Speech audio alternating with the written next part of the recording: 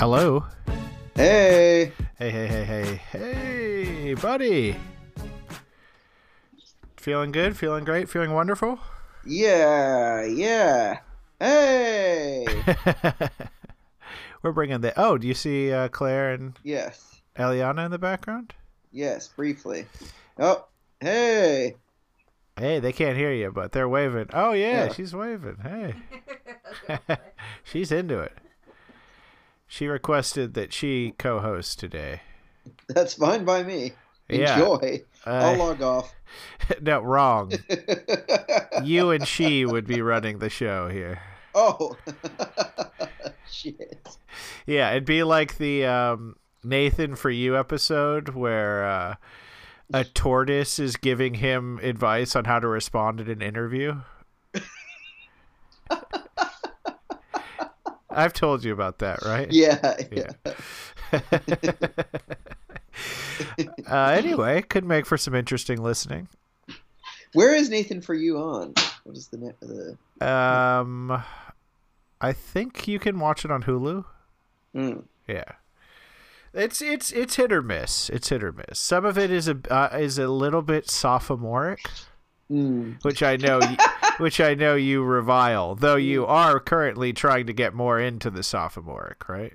Yeah. Wrestling. I like the dumb stuff.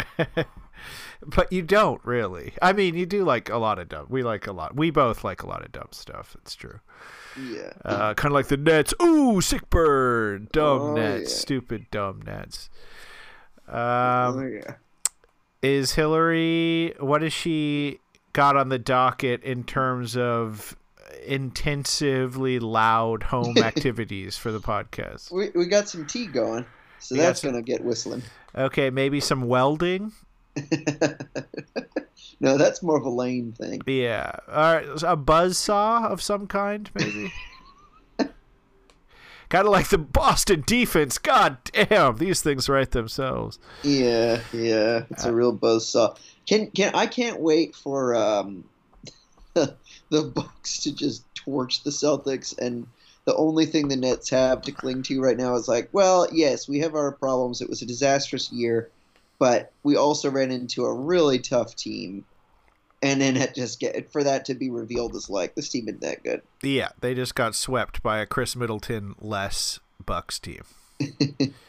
How do you think that series is going to go?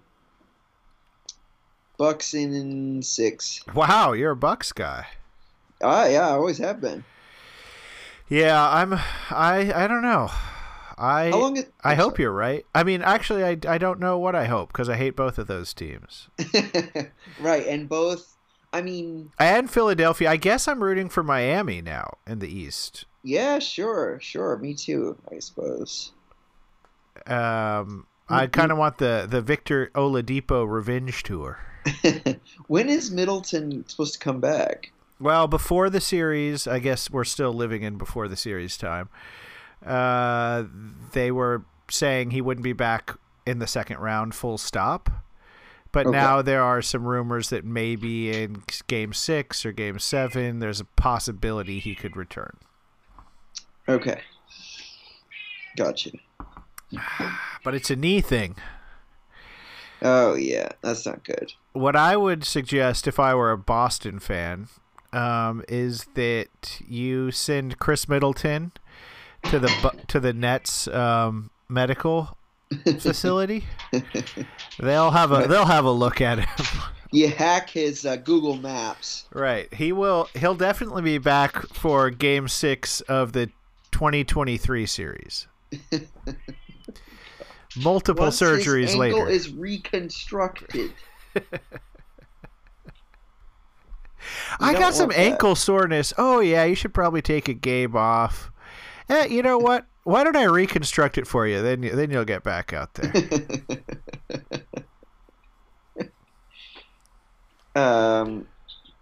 Yeah. So. Well, I think before we get too much further into Nets talk, could I ask what you've been up to today? and again, granularity is king.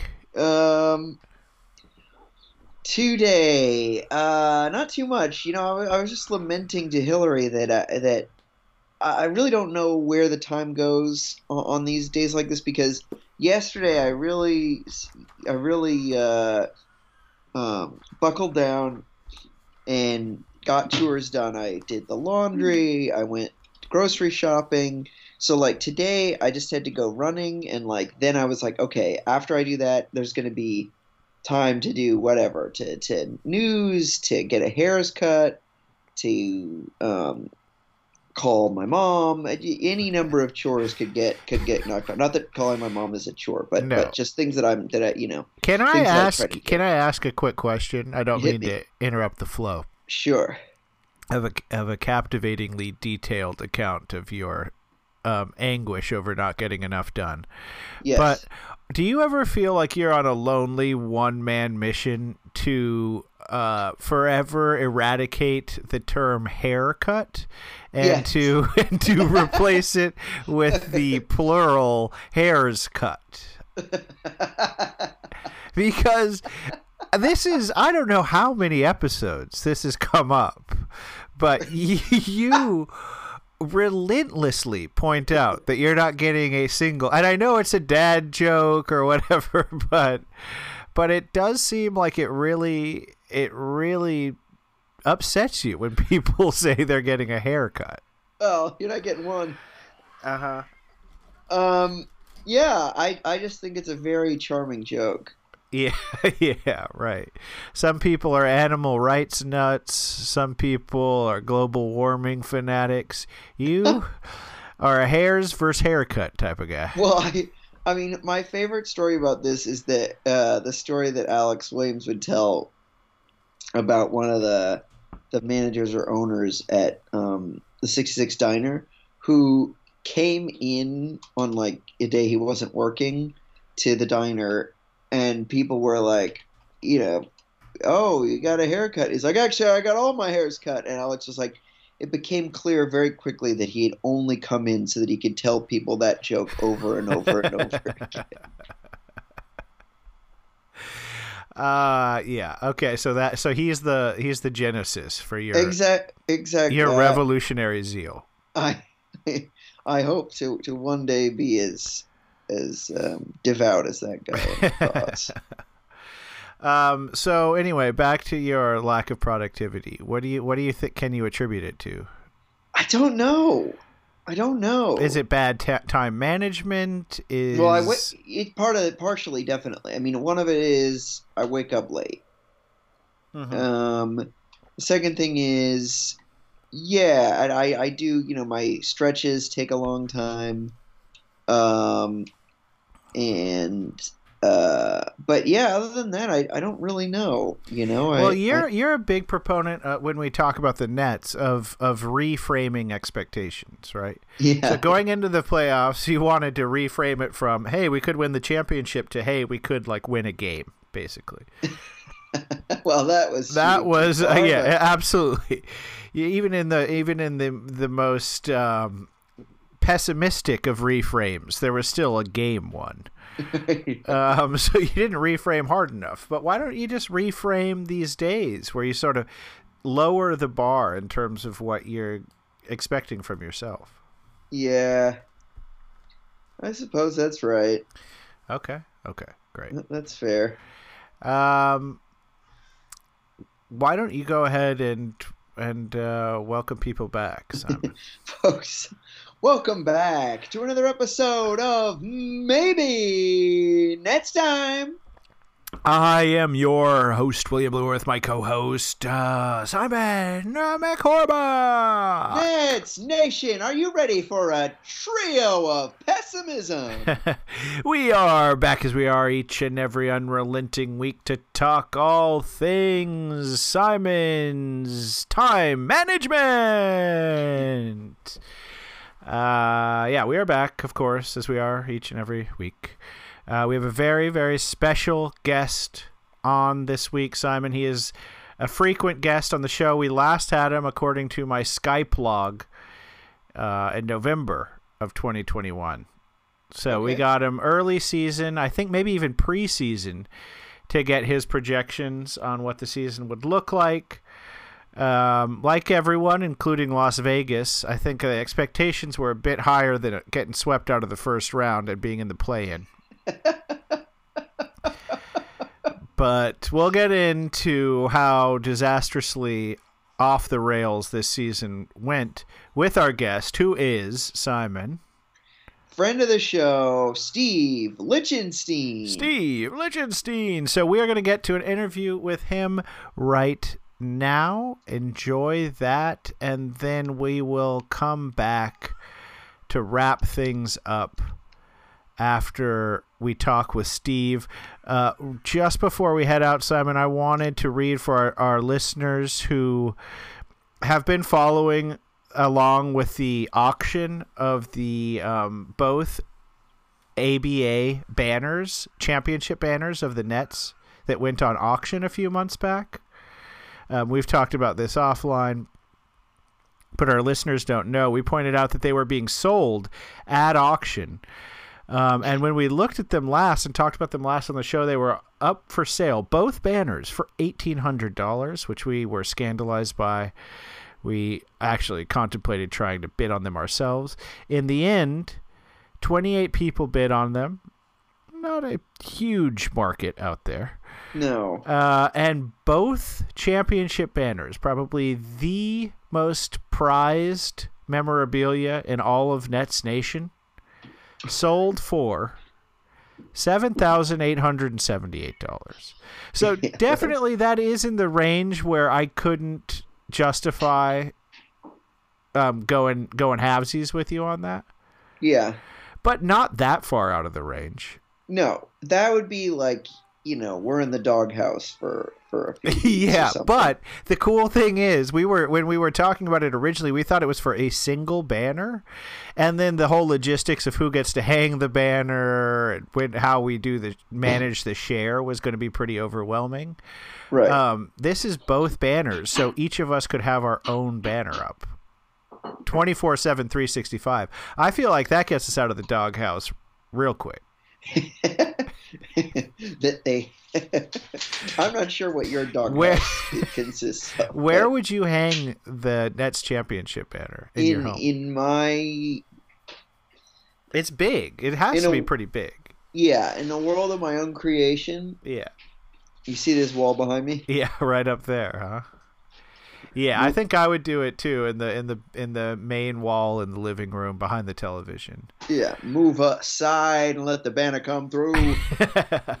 All right, well, Simon, it's time to turn to Steve now, and then we'll be back with people.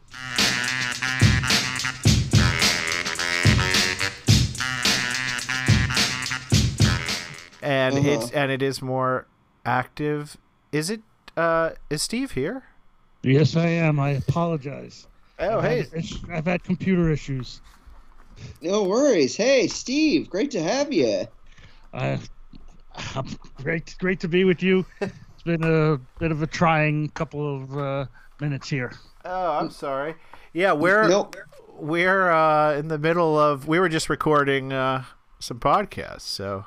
Yeah, I understand. Are you I'm supposed to be on a while ago? I apologize. No problem. Are you ready to just get right into business here? Of course, I'm always ready. Okay, well, Simon, you want to welcome Steve?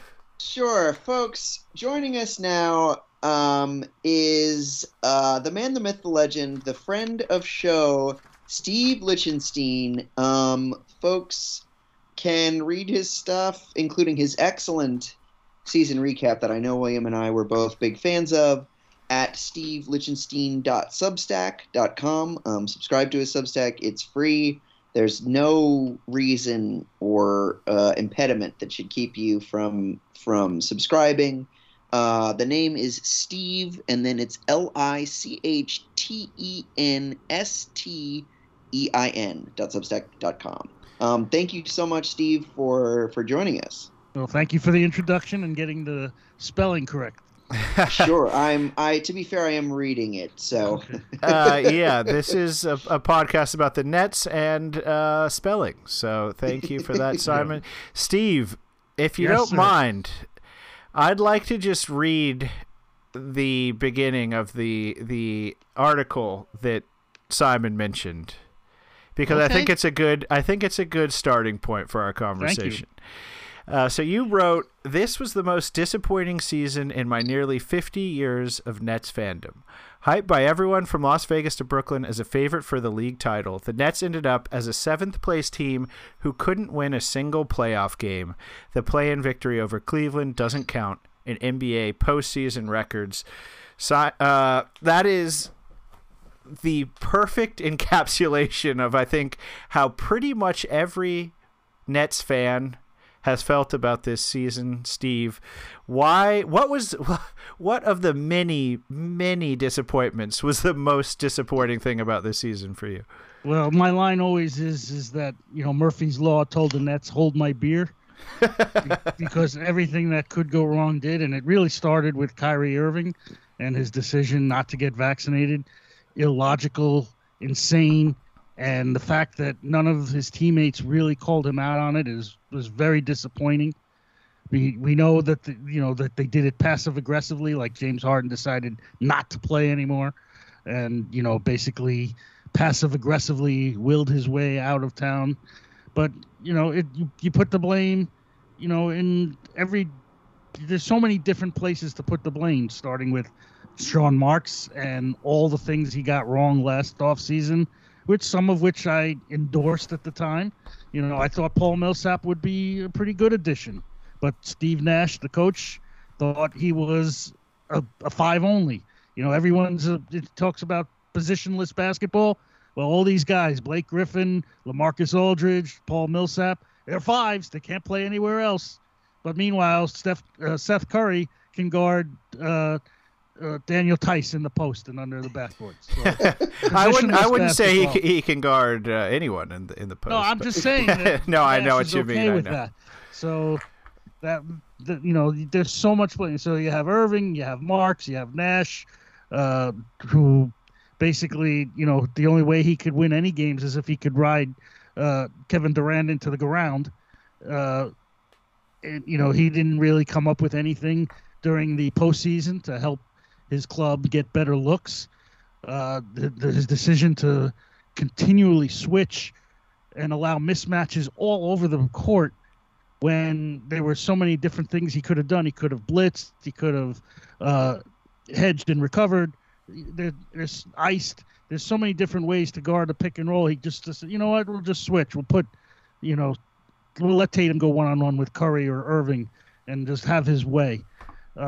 So there was Nash, there's Marks, there's Irving, and I guess the last one, James Harden, I guess, bears a little bit of blame himself because, instead of fighting through adversity, he does what he always does. It's not my fault. I want out. I'm not going to try. There were some clips, I'm sure you've seen them, where he's barely moving on the defensive end. Mm-hmm. So, pick your poison. That Kings game looms large. Yeah. Yeah. As I said, pick your poison. They all killed the Nets. Well, since disappointing is the theme of this podcast, and I asked Simon a similar question recently. Who was more disappointed? Who are you more disappointed in, James Harden or Kyrie Irving this season? Oh, Kyrie Irving, for no doubt. I mean, the guy doesn't want to play basketball. I mean, the reason that he's untradeable is because who's going to want to give a max contract to a player who who knows what the latest geopolitical issue will come up, that will make him not want to play basketball. What has he played? Like 100 games as a Nets? I don't think that many. As a Net, Yeah. And some of them are legitimate injuries, but you know what? I don't know if he could have come back in the bubble, when he had that shoulder injury, but he certainly wasn't going to do that, play with those other stiffs. He wasn't going to rush himself back for that. Yeah. And, yeah, absolutely. Well, so Steve, you bring up an interesting point, which is, and we've talked about this, but the stuff I'm reading, like from Bobby Marks, etc., is basically saying, well, the Nets are like locked into if Kyrie will re-sign. Like they pretty much have to sign him. They're already over the cap without him. And you just have to like bite the bullet and take the medicine because he's a ride or die with Durant. But as you said, he's not tradable. Is there any market? Like, do you get the sense that there's any market for him? Do you think that there's any, like, is it really inevitable that the Nets must sign Kyrie Irving? Well, the reason they must re-sign Kyrie Irving is because if they don't, Kevin Durant will say, I want out. And we all know it doesn't matter what kind of contract you have, a superstar player who wants out gets out. And then you're back to, trying to build a team like they did in 2016 with no draft picks, no assets, and you have to start from scratch all over again. So you have to keep Kevin Durant happy. And as of now, I don't know if things will change. Kevin Durant still thinks Kyrie Irving's his buddy, wants to play with him. And look, I mean, Irving, when he does have his head on straight, he's a fantastic player. One of the most skilled players ever in terms of his handles and his finishing. But, the issue is, what's his motivation these days? And that's been a problem in Brooklyn, but it also was a problem in Boston, and maybe it was in Cleveland. I don't know. But, for the Nets' point of view, they have to, I don't know what Irving wants. Does he want 1+1 and just reevaluate his situation every year? Or does he really want the full, max to match what Durant has? So I'm not privy to that as of now. I imagine they'll get started, on that in the next month or two. Speaking of someone who has tanked their trade value, where are you at with Ben Simmons today? Well, I don't know if you've read the archives, but I was against getting Ben Simmons from the beginning. I thought you got to find a third team. Get John Collins from Atlanta. Just get someone who has their head on straight. This guy, I don't know. It could be the people that are around him. You ever see the Showtime thing they did on him when he was at LSU? Yes, I did. I've seen it. That made him look like such a, can I say asshole on your show? Please. Yes, absolutely. He looked like such an asshole in that. And I've hated him since. When he was in Philadelphia, every year they try to get him to work on his weakness, which is shooting.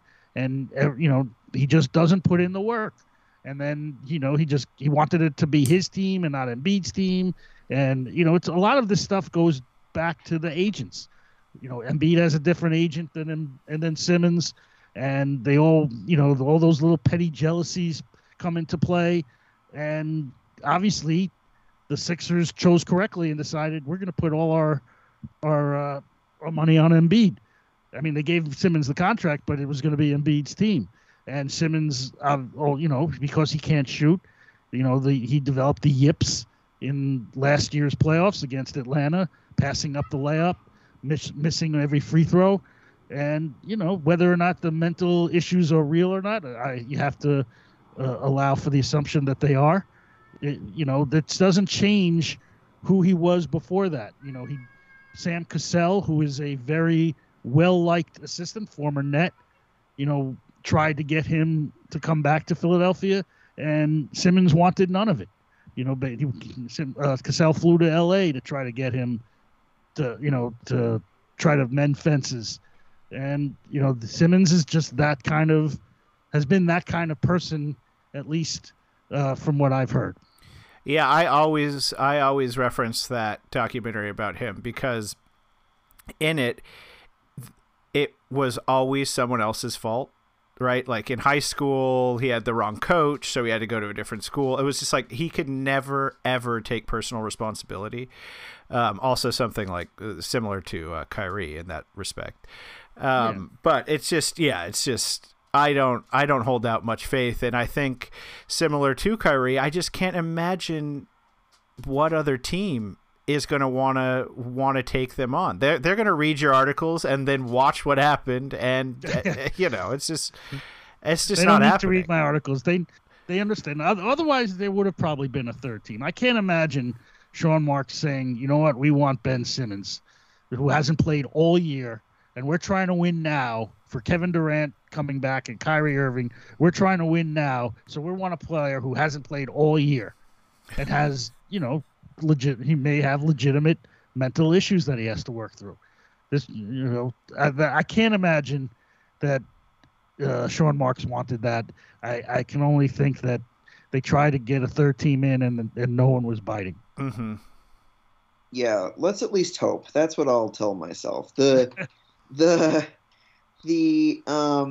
curious though, because Steve, you mentioned that we don't want to be back in the 2016 land, but in the scenario where Durant says, "I want out because you didn't sign Kyrie or you otherwise didn't make me happy," we then could get a bunch of picks for Durant. Would you be opposed to that sort of blow it up scenario?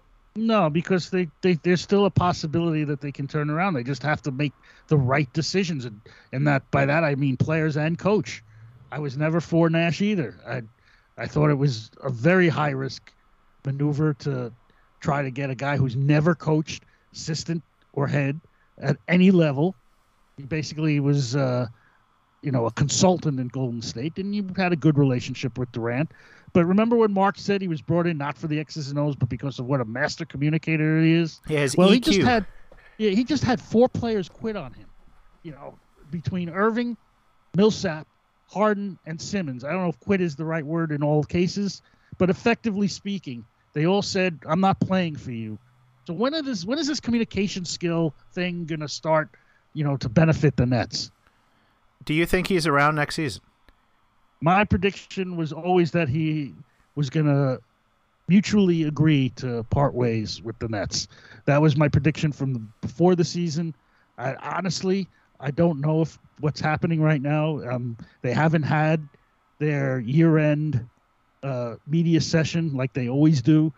I made a joke they're nixing it, with the play on words because of the Knicks, who Leon Rose never speaks to the media. So my thought is Nash is a family guy. He's made $100 million in his playing career. He can do whatever he likes at this point. And he seemed like he wasn't having fun this season. Last season there was a lot of trying times, but you got the sense that he was enjoying the process of developing into a coach. When I was watching him, I wasn't involved this year. I didn't have access to the press credentials, so I didn't get to ask anything, but I did watch, and his demeanor was totally different this year. I think he was a little more exasperated. I think that's a good word for how he was feeling. Whether or not he wants to go through that potentially again, I don't know. But I don't think Marks will fire him. I do because the only way he would is if Durant says we need someone better. Yeah, and at least publicly, Durant has backed him. Well, Durant would never say publicly that he wants a new coach, but you would hear about it. And right. Maybe you will in the next couple of weeks. I don't know. But Steve, I'll tell you where I think one of the reasons I think you're right about Steve wanting to leave is that he said the exact opposite in his last press conference, that he was, he loved doing this. It's going to be a shame to say goodbye. And, we really grew, etc. And I just feel like there are so many examples this year of Steve Nash saying something and the exact opposite being true. In other words, you're calling him a liar. Well, I mean, he's not the only head coach to... I know, but the Nets have been killed properly so for their lack of transparency, for their flat out lying. You can say no comment and move on, but to say flat out that James Harden is not going to be traded, we're not trading James Harden, and the next day he's traded. Steve Nash is involved in the conversations about trading James Harden. So, yeah, I wouldn't believe anything that Nash says. Like I said, I was really just noticing his demeanor, how his body language, how he was reacting to questions, because sometimes he can be a little playful even in the more trying circumstances. I saw less of that this year. So I think it's fair to say we're all pretty down on Kyrie. We're all pretty down on Ben Simmons and Steve Nash. Kevin Durant had by far the worst series of his playoff career. Do you think that was entirely attributable to the formidable Boston defense, or do you think this could be a sign that KD maybe is not, if not the best player in the league, top 3 guy in the league anymore? I would say C, roster construction. Okay. If you had traded Al Horford for Andre Drummond, who wins the series? I mean, Al Horford was incredible. Yeah. If you have a guy who's, who can make all those threes at the 5, so that really Bruce Brown is the only quote unquote non-shooter, who wins the series?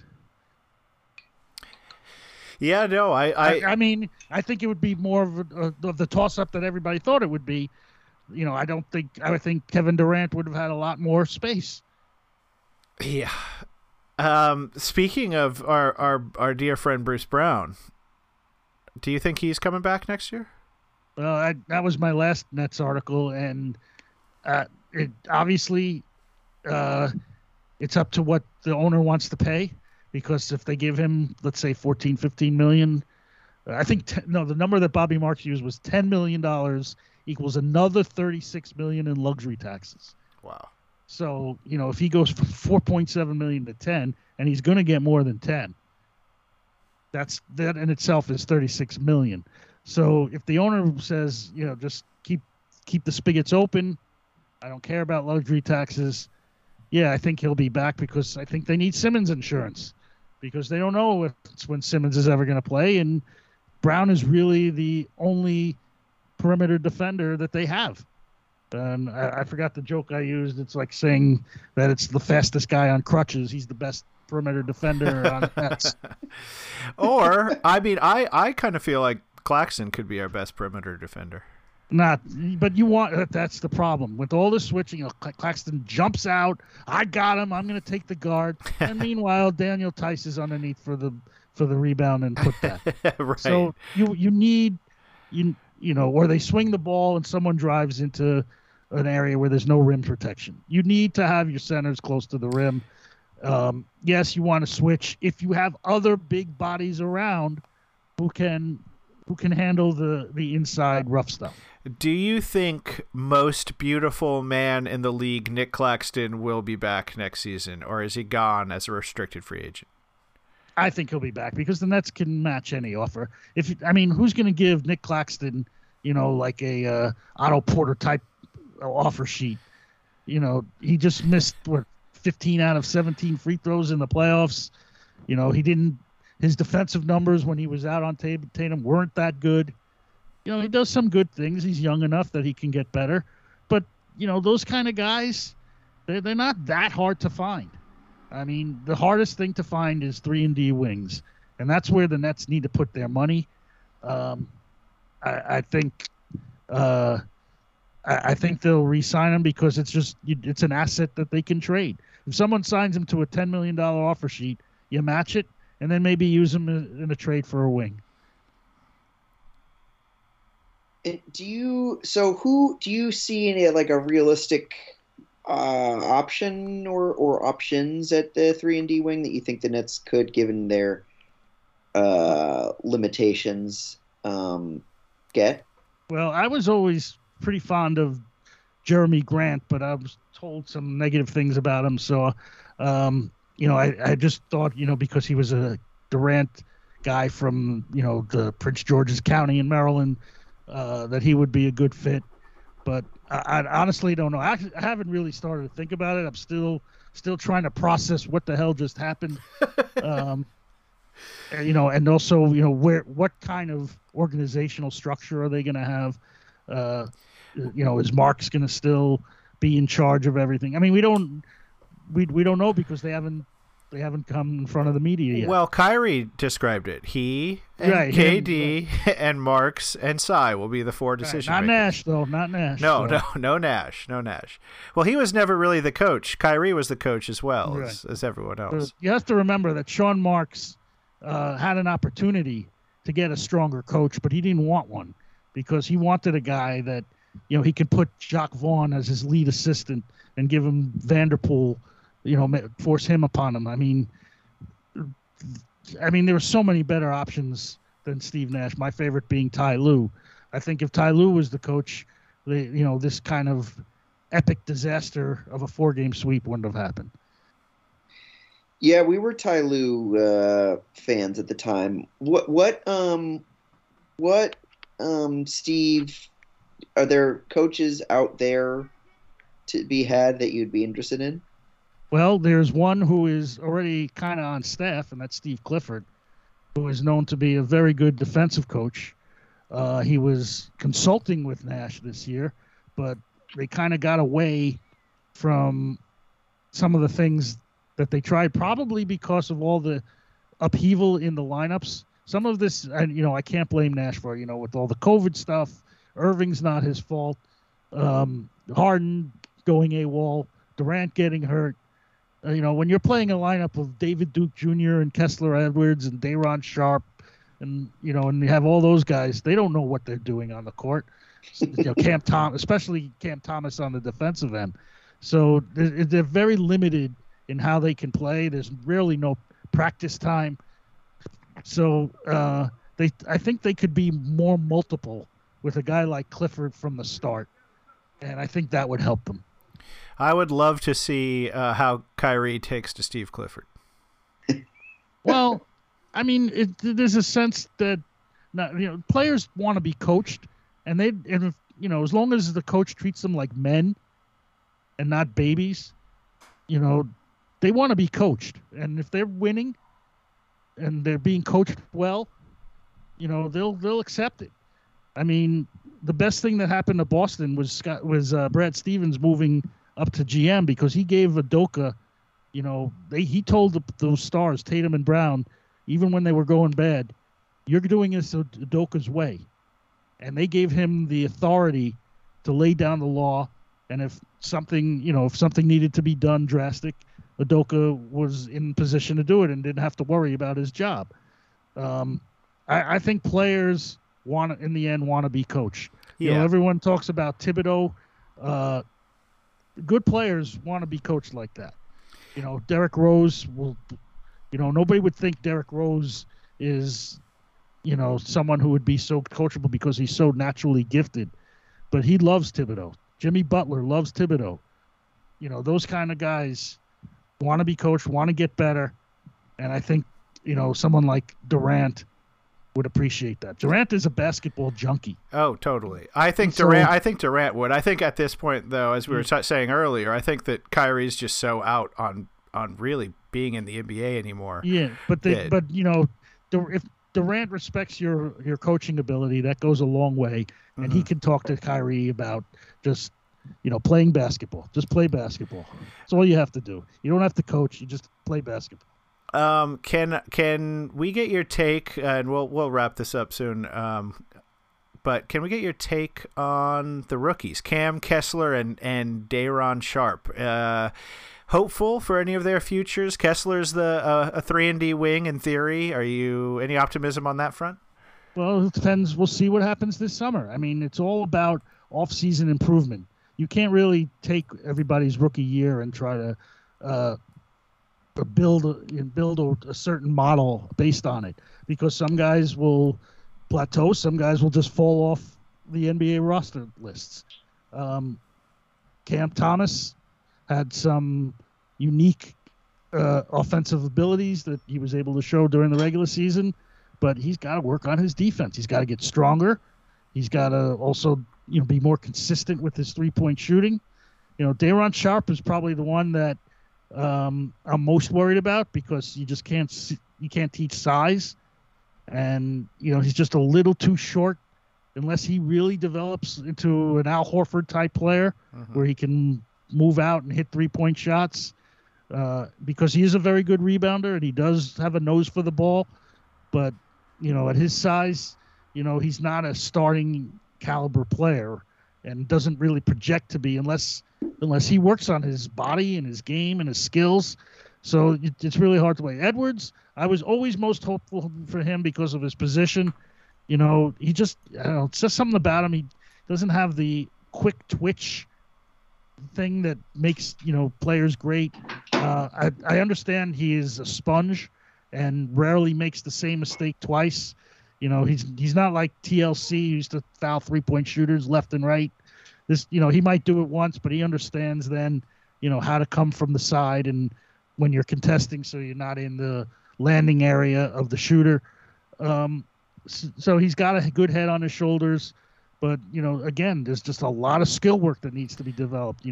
Fixing that shot it's got quite a hitch in it. That shot is really ugly for a guy who's billed as a 3-and-D guy. Right, you got to get stronger because there were times where people just went right through him to the rim. So you don't give up on them until you see what they come back like next summer. Summer league should be fun for a change. Well, I don't know. Last year was okay because of Cam, but otherwise, I didn't get it. Who was that guard that played with them? Was a veteran. Brandon Knight. Yes. Yeah. That's what every Nets fan wanted to see. Brandon Knight taking all the reps. I had him on my fantasy team like 7 years ago, and he was really good. So I still hold on to hope for Brandon Knight. Right. So. We'll see next summer league. I think all three of them should play, and David Duke Jr. as well will probably be invited to play. Yeah. See what a summer of work did for their games. So what Steve? Just my last question is, what do you think the Nets? We've talked about what you'd like to see. What do you think the Nets are going to do in the off season? Oh, I don't have any idea. It's top down. Does the owner want to spend? Does he want? He spent what was his luxury tax bill, over $100 million this year? Broke. Only the Warriors were more. I think broke the record that Prokhorov set back in 2014. Does he want to continue to do that? How much has his Alibaba stock fallen since the inflation hit? It all starts with him. He's going to lay out the budget, and if the budget says keep spending, well, they have a lot of options. If it says we got to cut back because this is just not good enough to win, well, there's going to be some pain. They won't be able to re-sign Brown. Like I said, I think they can match Claxton and can definitely trade him. But I don't know. You're basically looking at veteran minimum contracts and one guy with the taxpayer mid-level. Yeah, which is a lot like what we just saw. Yeah.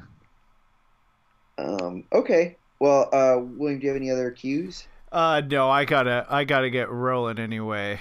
Okay. But thank you, Steve, for hopping on. We needed to process some of this with someone else who's experiencing the disappointment like we are.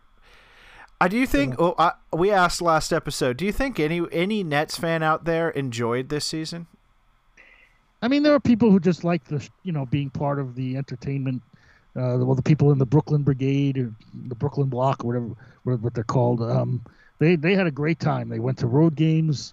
They enjoyed the communal effect of following team sports and watching Kevin Durant. Like I took my daughter to one game, and that was the day against the Knicks where he scored 53 points. I mean, that's just not a normal day in an NBA game. Right. There are games like that where you get to see things that you don't normally see, and you appreciate them. But in the general picture sense, no, it was not a good year.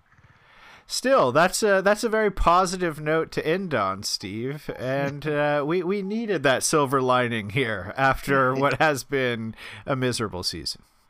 Well, wait till next year, right? That's the Brooklyn Dodgers saying. So. All right. Well, we will definitely have you on before next season to preview what is sure to be a season that leads to something better than being swept out of the first round. I thank you so much for having me and being a little patient with me today. Of course. Thank you, Steve. All right. Bye. Bye. Bye.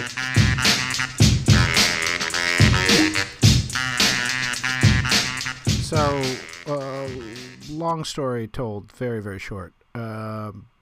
We waited a bit for Steve. Didn't come. But then, as you just heard, he did come. Woohoo! So, in the time that we were waiting for him, we went ahead and recorded a podcast, or part of a podcast anyway. And you are about to hear that. Apologies in advance for any repetition from what we got into with Steve. But I think you'll find it pretty compelling stuff. Enjoy.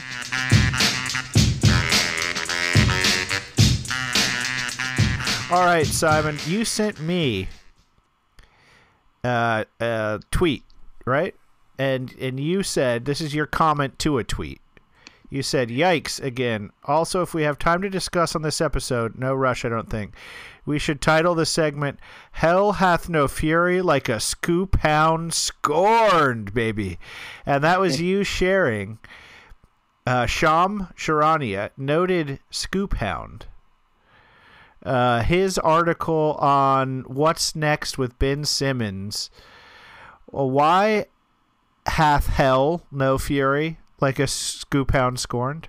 Well, to me, and we can get into the substance of this, but it was interesting to me as you talked about, William.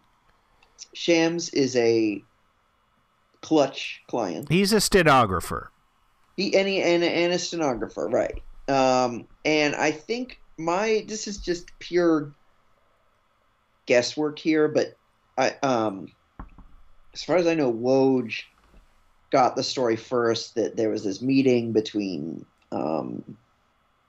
Clutch and Sean Marks and quote unquote Nets leadership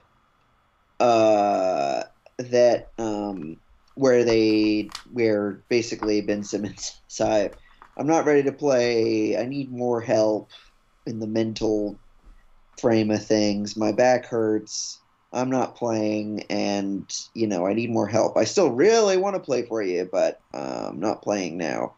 And to me, what stuck with me is the end of this article, where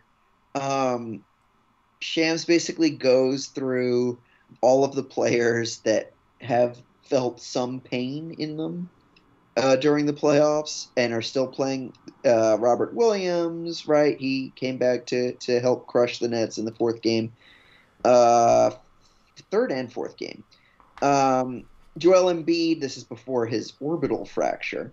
But with his thumb thing, John Collins, Steph Curry, he just names all of these people to sort of hammer home the point that in the playoffs in particular, players can play with pain, including sore back, the dreaded sore back.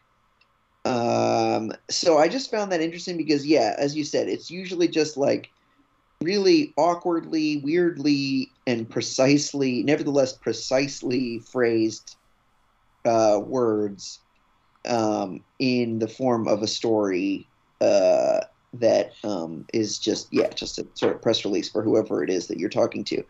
But he's thrown in these jabs at Ben Simmons, which I think sort of may be because he feels hurt that Rich Paul didn't give him the big scoop on this.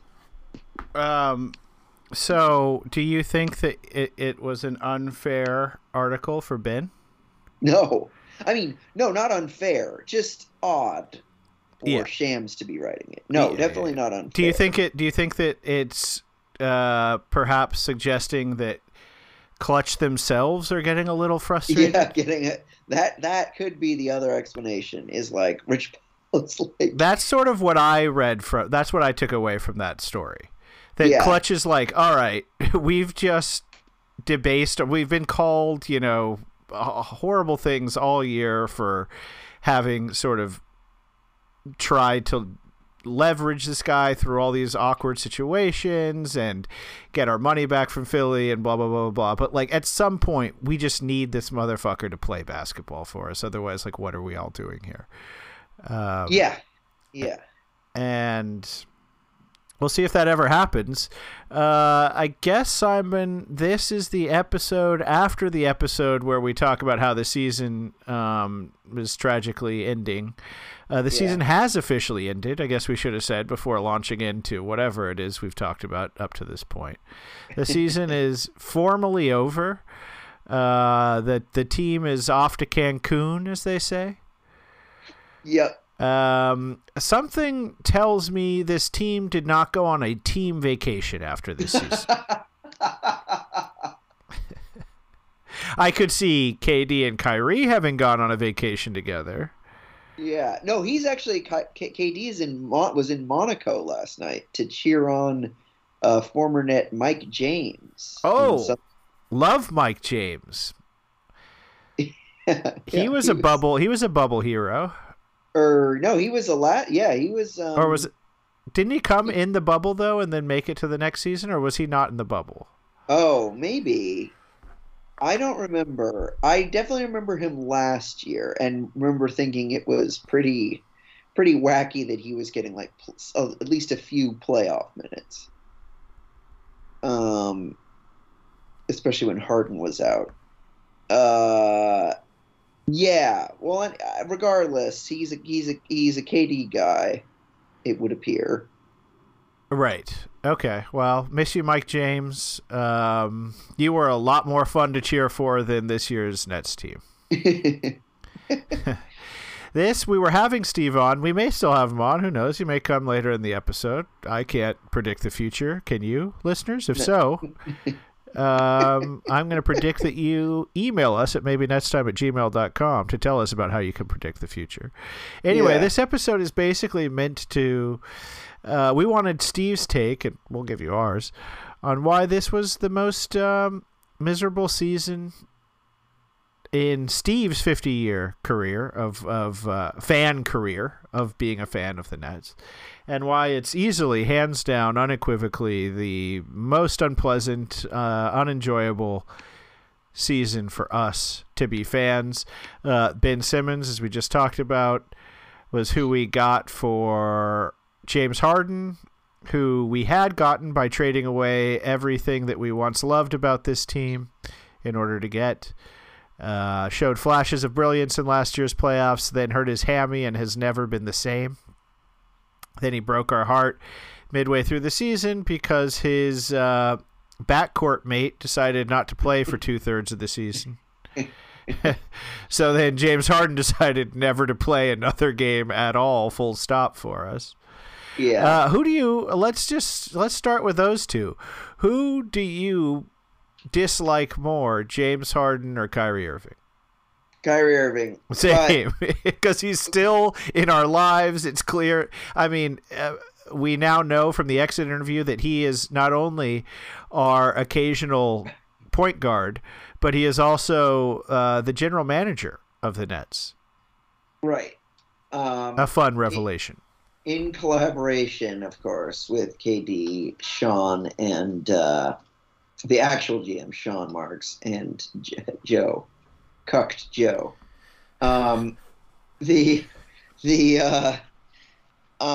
not mentioned in that also is Steve Nash, who you might want to throw a bone to while you're declaring that you're managing this team. It's also funny because it comes off of I think the day after was that story that KD, where KD is like, oh, I'm not, I don't have a big say in what people get. If somebody, if Sean Marks texts me, hey, we're thinking about this guy, I'll say, interesting, because I just want to know who I'm playing with, and maybe I'll send them a text to try to recruit them, do what I can to, get them to sign with us. But, I don't know. I'm not, whatever. Meanwhile, right. Kyrie's like, it's the four of us, and really it's the two of us. So which do you find more believable, Simon? That Kyrie Irving, as he said maybe 1 or 2 seasons ago, is the coach, because anyone's the coach, or do you find it more believable that he is the general manager, as he has just said now?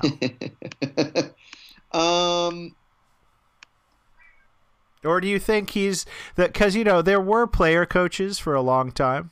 Right. Mm-hmm. Bill Russell was a player coach for a bit. Do you think Kyrie Irving is the first ever player coach general manager? Right. And there's also been coach GMs. Yes, there have been coach GMs, sure, like a Thibodeau, right, or a Doc Rivers, right. So there have been coach GMs. There have been player coaches. There's never been a player GM that I'm aware of, and there's certainly never been a player coach GM until now. I think it's very fitting for Kyrie to declare himself player coach GM on the heels of one of his worst playoff performances. Yes. Where his job as player was performed very badly. Yes. I would say that any general manager who in good faith hired Kyrie Irving to be on their team should be fired. Now, I doubt that the player coach GM would fire himself, but that's just a sign of maybe the fact that he should not be the manager of this team. Simon, of course, people are hand-wringing the many bizarre, of course, inevitably bizarre exit interview comments of Kyrie Irving, but the real question is, how many years are we extending him to this summer? How many more joyful seasons do we have in front of us? Right. It can be anywhere from 1 to 5. But I don't think it can be 0, sadly. I mean, I would love for it to be 0. Let me just say, I would love for it to be 0. And as I think I said last week, if I were the GM and was empowered by ownership, I would say to Kevin Durant, I do not want Kyrie Irving on this team. He's not going to be on this team next year. I mean, I guess he could opt in and we'd be forced to have him on. But if he does do that, we're going to trade him for whatever we can get on the market. And if that upsets you, totally understand. I understand you came here with the expectation that you'd be here with Kyrie. That's okay. We'll work with you to get you traded, and we'll take on a big pack of picks and maybe some interesting young talented players. Blow it up and start from scratch, because and again, I would rather Kevin Durant stick around. I really still enjoy watching Kevin Durant. And even if it isn't a championship team, I enjoy Kevin Durant. I'm fine with that. But I understand, as everyone has said, if you're going to trade Kyrie, you better start trading Kevin Durant. And my point would be, that's right. That's the Nets' leverage, is if the Nets get to the place where they're like, you know what, that's okay. That's an outcome we're okay with. Then you have leverage. It's only when you start dealing in the realm of like whatever Kevin Durant wants, whatever it takes to keep him, and if that's keeping Kyrie Irving, then we have no leverage. We have to give him whatever contract he wants.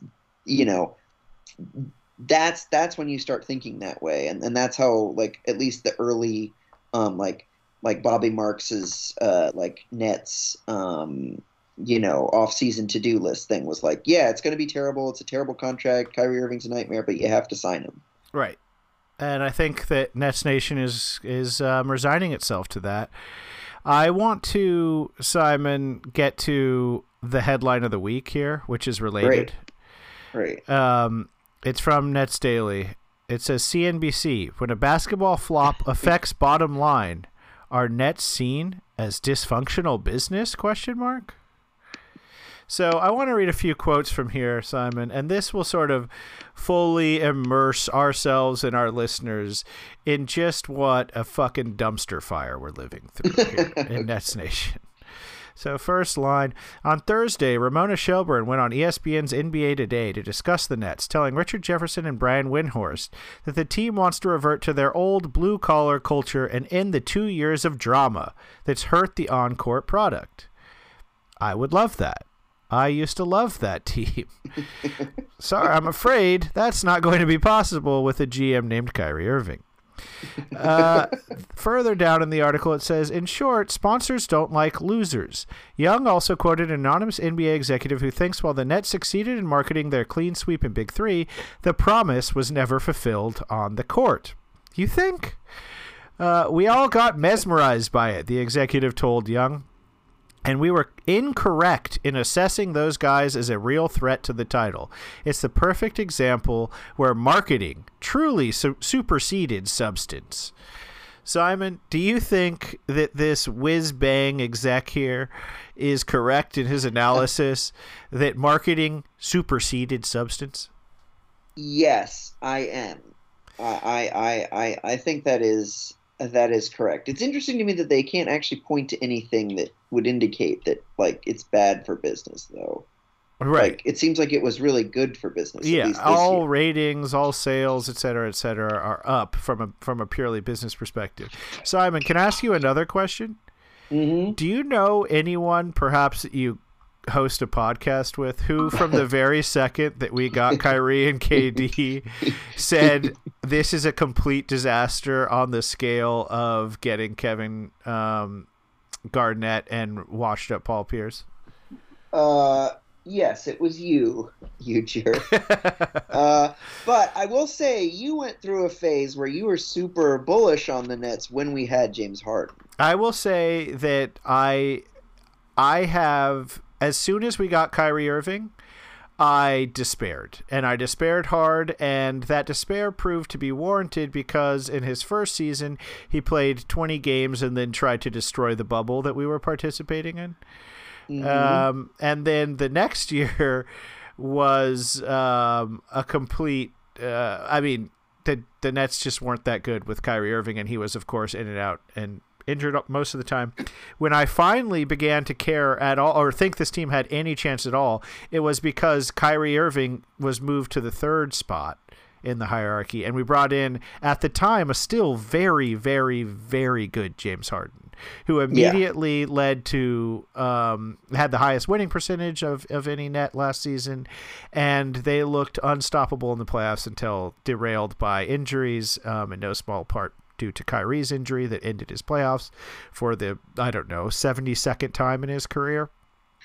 So yeah, basically, there was a time, if this is your gotcha, there was a time that I was high on it, but it certainly had nothing to do with Kevin Durant. With Kyrie Irving. It was in spite of Kyrie Irving. Right. I thought that the greatness of Harden and KD could prevail over the rotting toxicity of Kyrie Irving. Instead, the rotting of toxicity of Kyrie Irving has prevailed, as we all know, and we are mired in his in Kyrie land. And Kyrie land looks like things like getting swept in the first round, or canceling bubbles, or declaring that you're the coach, or declaring you're the GM, or getting Kenny Atkinson fired, or keeping DeAndre Jordan over Jared Allen, or any of the myriad things that Kyrie brings to a team that aren't very fun for fans to endure. Yeah, no, and the DeAndre thing, KD probably deserves some blame too. Yeah. I mean, he's not, and just being like allowing yourself to be taken in by Kyrie Irving is also on KD, right? Yeah. Like you don't want to blame anyone who's clearly in a really unhealthy bad relationship. But there is some personal responsibility there. In this scenario, it's not a situation where, like, my life is dependent on this person. Right. No, and I would also add to that just to get back to Ben Simmons, we also have a festering nightmare of Ben Simmons to deal with. So okay, I mean, this is the wallowing in our own muck episode. Which situation do you think is worse, the Kyrie Irving or the Ben Simmons? I guess it's Kyrie Irving again. I do, just because he is going to stir more. He's going to be more proactively bad than Ben Simmons. Yeah. He's going to cause more damage. But yeah, what's more damaging? The complete absence of Ben Simmons or the overwhelming presence of Kyrie Irving? But it is, I would say, in some respects, it is more, the Ben Simmons thing is more frustrating, because for all of and less understandable, because for all of like Kyrie's quirks and eccentricities and sort of like high-minded stuff that he tries to sort of peddle, he mostly, when you get right down to it, to me, is just a narcissistic prick, of whom is kind of, you know, we've encountered narcissistic pricks before in our lives, you know? Mm-hmm. Like, you get them, they're jerks, you want to get away from them, they're toxic, but you get it. But the Ben Simmons thing is truly weird. Oh, yeah. Like, it's really something that I like, and I just don't, like, I don't know about you, William, but, and again, I am not a mental health expert. I am not trying to demean the importance of mental health or the you know, ways in which mental health affects people's lives, but at this point, it doesn't seem like Ben Simmons is, like, as far as we know, like, having trouble, like, getting out of bed, you know, putting on very nice clothes. Right, being able to find joy in something, you know what I mean? Being affianced. It's right. He has a social life, a love life. You know, he's not like emotionally or mentally crippled. He can't do NBA basketball, which, like, fine, I can't do NBA basketball for any number of reasons. One of which is that it would be very stressful to play in front of 18,000 people who might boo me, to know that millions of people are watching me from home, possibly booing me. Like, that would suck. But I don't think that means I have, like, a mental block. You know what I just don't, like, like, what are the Nets, I guess my question is, like, what are the Nets supposed to do if, like, this guy doesn't play? Because it seems like the answer, for now at least, is like, hey, we'll just keep working with you.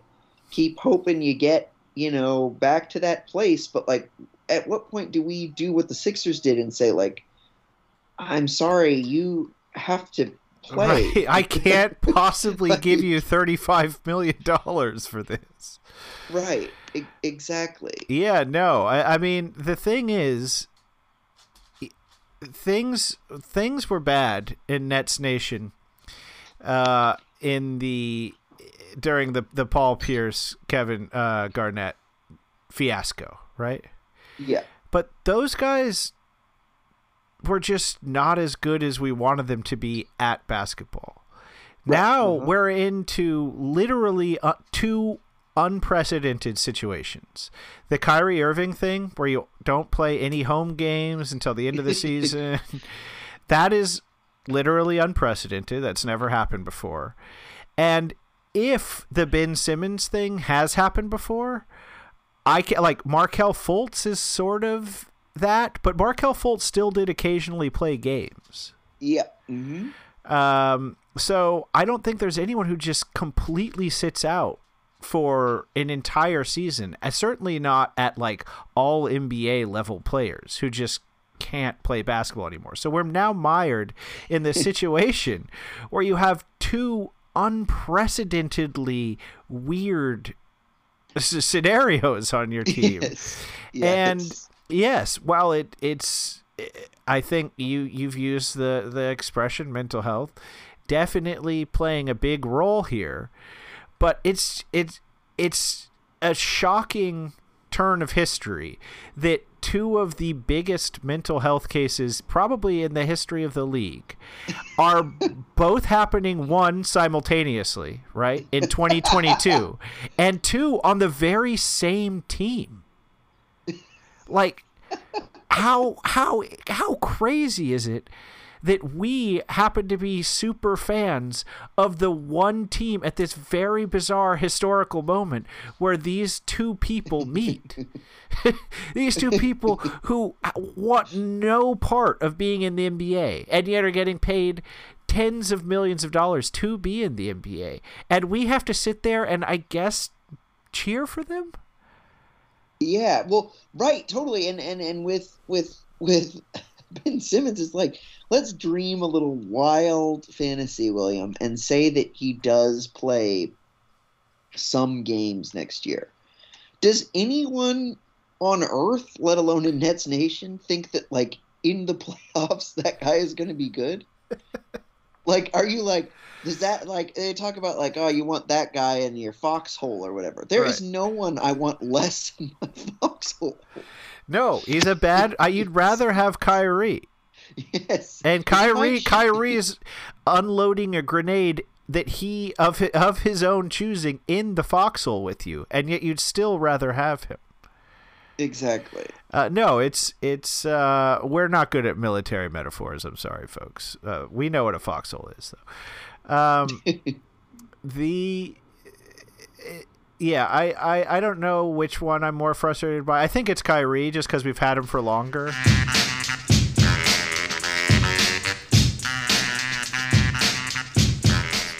So as you can see, we got cut off there because Steve popped on, and you got that wonderful interview. Anyway, yeah, this was a weird one.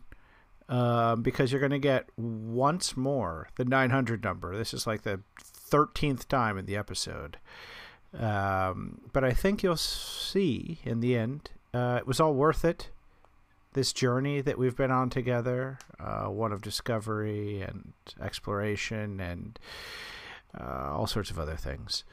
Anyway, we are thrilled that you joined us. As always, we look forward to this time of the week to break down all things Nets Nation with you, our listener, and with Simon, who's no longer here with me. I'm alone in a room staring into the abyss, as I imagine many Nets players are in this offseason. Okay, here's our outro, or rather another break and then our outro. So you've got about 45 more seconds. Enjoy.